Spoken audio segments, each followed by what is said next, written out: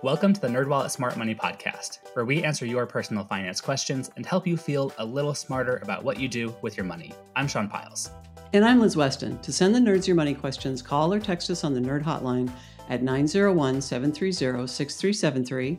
That's 901-730-NERD. Or email us at podcast@nerdwallet.com. Hit that subscribe button to get new episodes delivered to your devices every Monday. And if you like what you hear, please leave us a review and tell a friend. This episode, Liz and I answer a listener's question about how to balance paying off their debts with other financial goals. But first, to kick off this episode, Liz and I are going to talk about how to craft a money resolution for 2022 that you will actually stick with. And you're probably thinking, hey, we're already a week into January. Isn't it too late to make some resolutions? To which we say, absolutely not. Sean here basically takes all of January to pin down his resolutions. So want to talk us through how you do that, Sean? Yeah, I take a month because I want to be thorough. I don't want to be rushed. I'm also a big planner. So taking all of January helps me feel like I have enough time to think through what I really want out of my money and how I can accomplish it in a realistic time frame. Okay, and you're not making decisions when you're hungover on New Year's Day. No, unfortunately, I was not this year because we kept it pretty low key, so that was nice. But Yes. I think it's important to start big. People can think about where they want to see themselves in a year. Will you be living in a new home or maybe working a new job? Maybe you just want to feel more secure with your finances and save more money. I think it's important for folks to really visualize what they want their life to look like a year from now.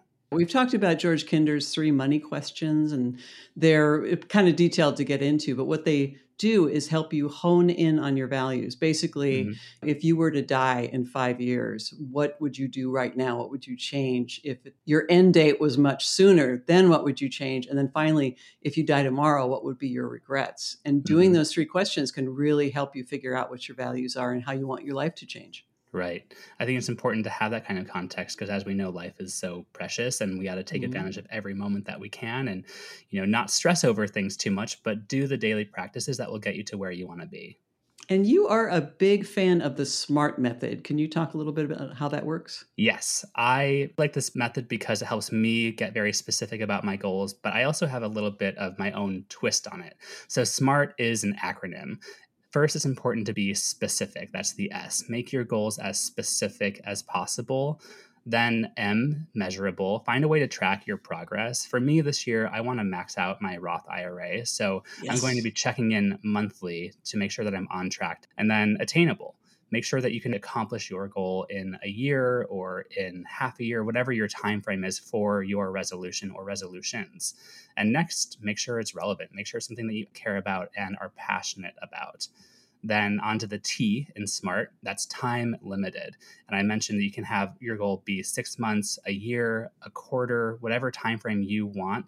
It's important to lock it into that so you can make measurable progress along the way and have an endpoint in mind. But as I mentioned, I have my own twist on it as the child of behavioral psychologists. I think that rewards are super important. So I like to have smarter goals. As you are accomplishing whatever you want to do, when you're making progress, reward yourself. Maybe you're saving $1,000 this year, and that's your goal. Every $100 that you save, go out to eat. Maybe order something in, buy some shoes online. Make sure that you're enjoying what you're doing. You'll be more likely to continue doing it. Yeah, that sounds good. And you can also do things that don't cost money. You Yes. can go to a museum on a free day if that's your thing, or you can hang out with some friends at a park. It doesn't have to be something that it will put you even further behind if you happen to be in debt or something like that. But make it special. Make it something that you can really savor and say, hey, I worked toward this. And use apps to track your progress. That can be really huge. We like the NerdWallet app for tracking our various accounts. It can really help to be able to see that on a regular basis to remind you of what your goals are. And one thing that I really liked to do last year was to break my goals up by quarter. I know not everyone thinks in quarters, but I'm steeped in the business world, so I can't help it. But for me, I had a handful of goals. I had some savings goals, and I also had some goals around how I wanted to shift the way I was managing my money. And one of those, as I've mentioned in the past, was shifting from my big national bank to the credit union that I now use. And I had a 6-month time frame for that. So by the end of June of 2021, I wanted to be a proud new member of the local credit union in the Pacific Pacific Northwest. And that gave me plenty of time to do my research, make sure I was really actually interested in this credit union, and then go through the motions of signing up for it. And I think that helps provide some even more specific structure to what you want to do. Yeah. Do you write this stuff down? Do you have it in Post-it notes around the house? How do you make sure that you stay motivated? Yeah. Well, that's another resolution I have for this year, which is journaling more. In the past, it's all been in my head, and that's been fine. But also, as you know, things can get a little bit lost or clouded in your brain sometimes. So this year, I've made a point to do a little bit of journaling every day. On the first of this year, I wrote down all of my resolutions in different areas of my life and timeframes from which I want to accomplish them. So I'm getting interested in watercolor painting. So I want to do 3 different days of painting a week, something like that. And for my financial resolutions, I want to make sure that I am at the halfway to maxing my Roth IRA by June so that I'm on track for that. I don't want to be throwing all of my money in at the end of the year. I like to take it like a steadier approach. People can just put all their money in toward the end of the year, but that's not how I want to do it. Yeah. Well, and I think it's a lot easier when you set up those goals and make them automatic and you're not trying to rush to get everything done by the end of the year. Yeah. And I think that's really smart for you to give yourself a whole month because the end of the year is so frantic anyway. I mean, it's not just the hangover issue. There's so many other things to take care of. So good for you. Exactly. And that way, with maxing out my Roth IRA, I'm going to have to shift around how I'm managing my finances overall. I'm going to look at what my contributions are to my 401k. And I still like to contribute around 10 to 15% of my income into my retirement accounts. This is a pretty standard benchmark that a lot of financial advisors will recommend. And I want to see how that would break down between what I'm putting into my 401k and then what I have in my Roth IRA. I might actually reduce what I'm putting into my 401k so I can put more into my Roth IRA. But these are questions I still haven't fully answered, and that's why I want to take the whole month to sort through them. A lot of times the advice is to put enough into your 401k to get the full company match, then max out your Roth, and then if you can still save more, go back and put more in your 401k. Okay, that's good to know because right now I've been doing double our match basically. And I'm thinking, okay, because I've had a 401k for a long time, that seemed like the most secure, reliable vehicle for retirement savings, but it's practically the same in terms of what I'm saving for. Yeah, you don't get the tax break, obviously, with the Roth, but given the fact you're such a good saver and you're so young, you are likely to be in a higher tax bracket down the road. So it totally makes sense to put that money in the Roth now. And that's why I'm trying to prioritize it this year. So, Liz, do you have any financial resolutions for 2022? I don't really do a lot of resolutions. I try to improve habits. I, many years ago, got into an exercise habit. Now I'm trying to get into meditations. My one resolution is to spend every freaking dime on every gift card that I can find because I'm so sick of carrying around these ones with $20 or $5 or whatever. And I'm writing a column about this. I actually lost a $100 gift card, and that no. However, I just lost it. I have one of those vanilla gift cards. My daughter would get gift cards, and then I buy them from her because she's not a big gift card fan.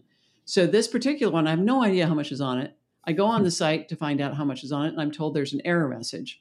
So because I'm a journalist, I can call the PR people and like, what the heck? Because if you try to use the automated services, it's a nightmare. They keep asking, where's your receipt? Where's your receipt? It's a gift card.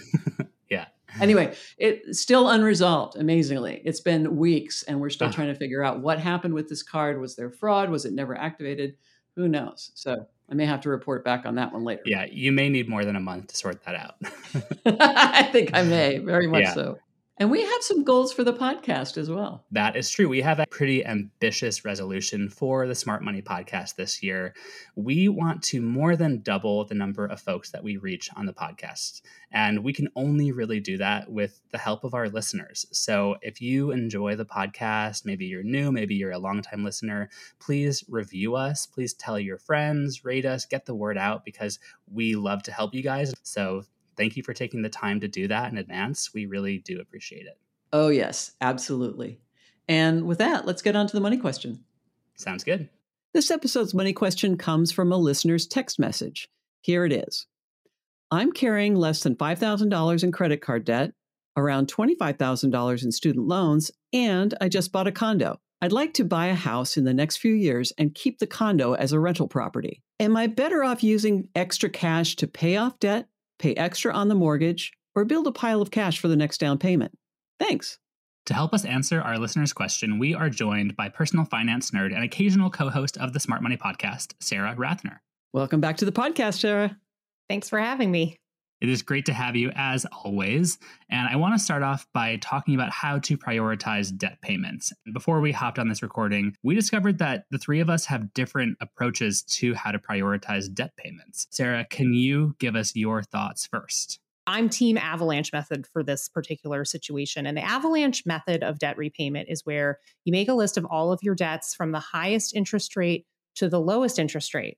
And every month you make at least the minimum payment on every single one of those debts. So you keep your accounts in good standing, but then you apply any extra money you have in your budget to the debt with the highest interest rate first. Mm-hmm. And as you pay that off, you begin to tackle the next highest interest rate debt on the list and so on until ideally you are debt-free one day. In contrast to the debt avalanche method that you're a proponent of, Sarah, I'm typically team debt snowball, where you pay off your smallest debts first while also making minimum payments on your other accounts. And then once you pay off that smallest account, you roll the amount you were paying into that towards your next biggest debt, like rolling a snowball down a hill. Primarily, it comes down to positive reinforcement. You get a surge of endorphins when you pay off a debt. This typically works best when someone has multiple debts that have similar interest rates. If our listener had multiple credit card accounts, I think this could make sense for them. But Sarah, I think you might have a good point where because they have $5,000 in credit card debt, their smallest balance and probably their highest interest rate debt. So it's kind of 2 for 1 in this situation. When I saw the $5,000 balance in a credit card compared to the size of their other debts, and we don't know how big their mortgage is, but you can assume it's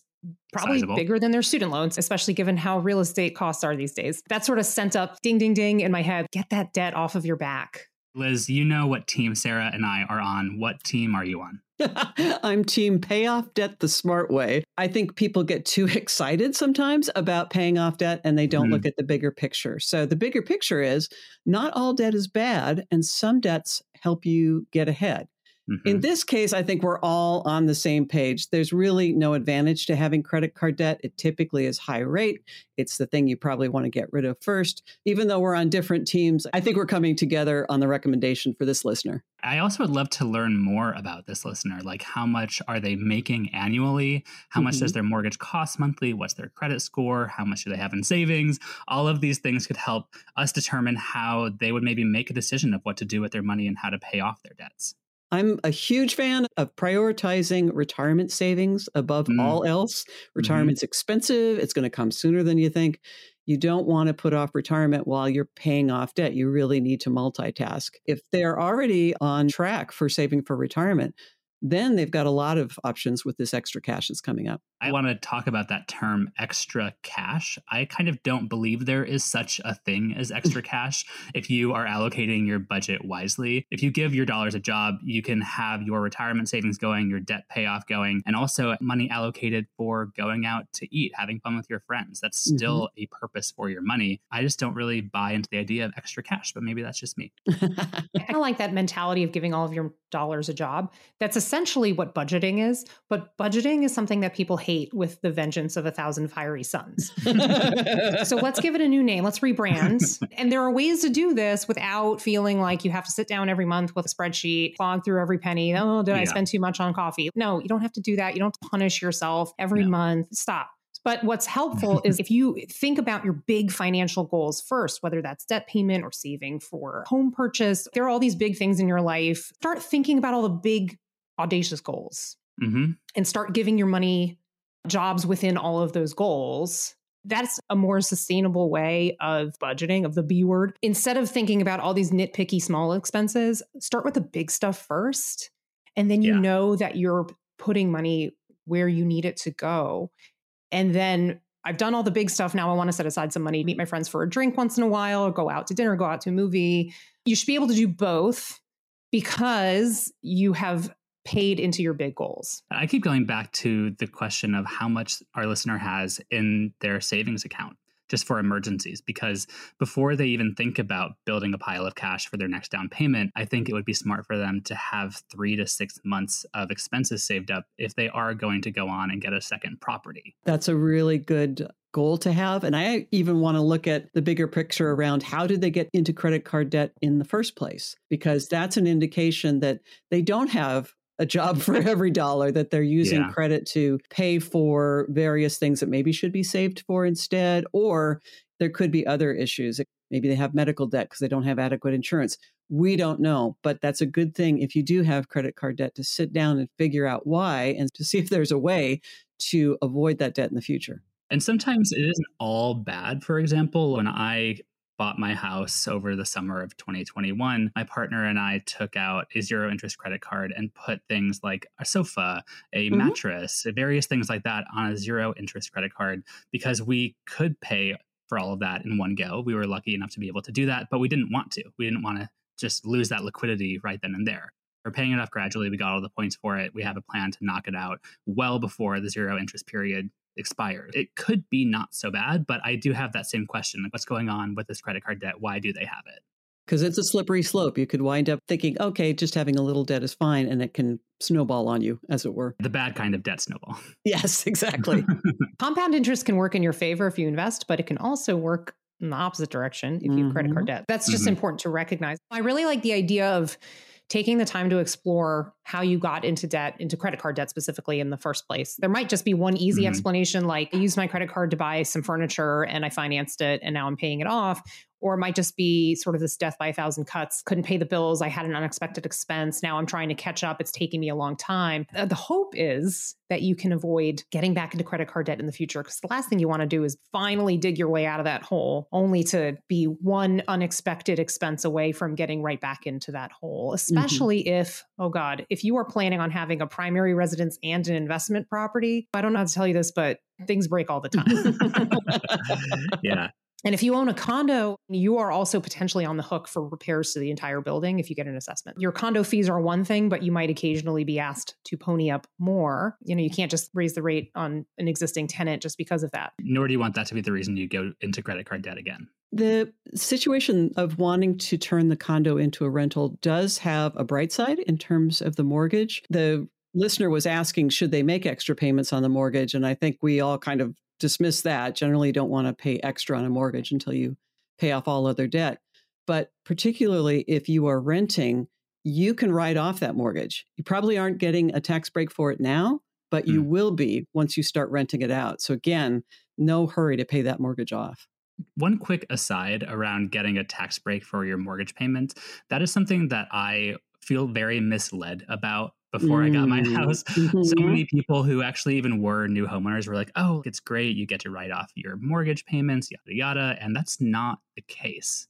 A very few people actually get to itemize anymore. Maybe 10% of taxpayers itemize. They tend to be the ones with the massive mortgages. So if you're on the East Coast, if you're on the West Coast in a big city, yeah, maybe you're getting some tax benefit for your mortgage. Most people didn't get a huge benefit from their mortgage, even when they were getting a tax deduction. Typically, that's not a reason to hang on to a mortgage. The better reason to hang on to a mortgage is that you have better uses for your money. Like you're not saving enough in your retirement account. You need a bigger emergency fund. You've got other debt to pay off. You want to pay for your kids' college. I mean, there's tons of reasons not to make extra payments on a mortgage, but the tax break typically isn't one of them. Another thing we need to talk about is the student loans. Now, we don't know if the listener has private or federal student loans, which can have an effect on how they approach the debt. They typically don't want to refinance federal student loans, but maybe they want to refinance private loans. And that's one thing I'm thinking about, too, going back to the question of what is our listeners' credit score? We don't know. But if they have a decent credit score and they do have private loans that have a high interest rate, now could be potentially a good time to think about refinancing those for a lower interest rate. And also, if they have a high credit score, they might want to think about getting a balance transfer card for their credit card debt to get a credit card that has a lower interest rate as well. Typically with balance transfer cards, you need good to excellent credit to qualify. If that doesn't apply to you, personal loans are another option. They aren't going to be zero interest, but they could be a lower interest rate than the credit cards you charge. And if your debt is spread across multiple cards, you can consolidate all of those multiple debts into one monthly payment. That could be helpful for budgeting. It's a little bit more convenient. Plus, there's a set repayment time frame. So you know, okay, I'm paying this off over 3 years and then I'm done. There's a lot of helpful mental math that comes with that. Just knowing that you have an end date in mind is really nice. That could be another option if the balance transfer cards just don't work out for you. Well, assuming that our listener has a 17% APR and a 1-year payoff time frame, that would be about a $450 payment per month. They could save $478 in interest, according to our debt payoff calculator. That's a substantial amount. Yeah. Think about the stuff you could do with that money instead of yet another debt payment. Right. Because that's essentially what it equals. You can put that into a savings account for another purpose. $478, that could buy a pretty major home appliance, depending on what you need. So if you've needed to replace something around the condo, or you're thinking buying a house and you want to start a fund for home repairs and renovations, then that's money that you could put toward something else instead of putting it toward debt. That would be some extra cash to actually utilize in some way. Let's talk about uses of quote unquote extra cash. Some money that's left over that isn't going to your immediate expenses. What do you think people should use this extra cash for? I like having what I call the home repair emergency fund. And it's a specific emergency fund that I earmark toward my house, not toward car repairs or any other unexpected expense, vet bills and whatnot. And it's because you live in a place long enough and you realize that stuff is just going to break, and it's never all going to break at the same time until sometimes it does. You're living your life and then all of a sudden you have an extremely expensive month because your dryer broke and then you had to call an electrician for something and it's endless. I would recommend for anybody that owns a house or owns an investment property that they rent out to a tenant, you have the grave responsibility of providing a home for somebody else. So you need to keep it in good working order. And that takes money. You need to have that money available so you avoid getting into debt when a pipe bursts. Having money set aside for your house or your condo is so important. I really do like the idea of having various designated emergency funds. There can be one emergency fund that you have as your larger pool for things like if you lose your job, you'll cover your housing payment with that. But then I actually have what I call a life happens fund. I got this idea from Michelle Singletary, the Washington Post columnist who we interviewed on the podcast last summer. And she mentioned this idea. It's for things like a parking ticket. Your wheel pops on your car and you have to get a random replacement. This happened to my partner last week. Things that you don't really want to have coming out of your debit account monthly, but you can cover if you have this pool of money that's designated for general mishaps that will happen to you. I actually keep a buffer of 3 months of mortgage payments, and it's a specific account that we pay our mortgage out of, that we each feed into from our respective accounts. And we are consistently 3 months ahead. And that is the rule that we've set. Nice. Because no matter what happens, we have 3 months of mortgage in that account ready to go. So That's that can awesome. give us a little bit of a runway just in case we are scrambling because of loss of income or something like that. I've been with my husband for a decade. We've both experienced job loss in that time. Multiple times, because a decade's a long time. Oh, you really need that buffer there. So you know that you can focus on job hunting and not on whether or not you could keep the roof over your head. If you need rules of thumb, certified financial planners typically say that you should have maybe 3 to 6 months in your emergency fund. I mean, start anywhere. You don't need that right away, but over time. It takes a long time to build to that. It really does. It can take years and years. So don't put everything else on hold while you're doing that. The other rule of thumb that I found really helpful is to save 1% of the value of your house each year for repairs. And again, very loose rule of thumb. If you're in an area with harsh weather, maybe you'll be spending more because you need to replace your siding and your roof more often, whatever. But at least that gives you something to shoot for.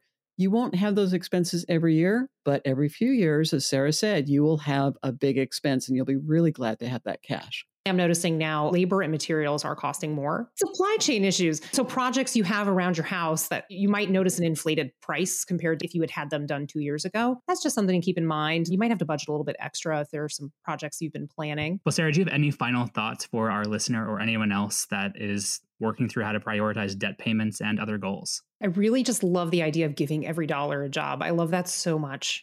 It's truly giving yourself a different way of thinking about your money. It's almost like you're an employer and you're dispatching your employees to do good work for the company. The company of you. And the company is you. And what that helps with also, if you're looking through credit card statements or your bank statements and you're noticing that you're paying for stuff you don't actually benefit from, it means that it's time to reassign those employees to other tasks. So it's constantly helping you reassess, well, where's my money going? And is it going in a place that actually benefits me in the way that I was hoping it would? And I think it just totally changes your mindset around money. Instead of something to be feared, it's something to be deployed for your benefit.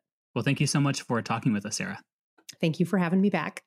And with that, let's get on to our takeaway tips. Liz, do you want to kick us off? It would be my pleasure. First, multitask when paying off debt. Prioritize paying off high interest rate debt, but make sure you're also saving for retirement and building up an emergency fund. Next, give your money a job. Know how to direct any quote-unquote extra cash you have to meet your financial goals. Finally, think about your money habits. Whether an issue of cash flow or money management, know what got you into credit card debt to try and avoid it in the future. And that is all we have for this episode. Do you have a money question of your own? Turn to the nerds and call or text us your questions at 901-730-6373. That's 901-730-NERD.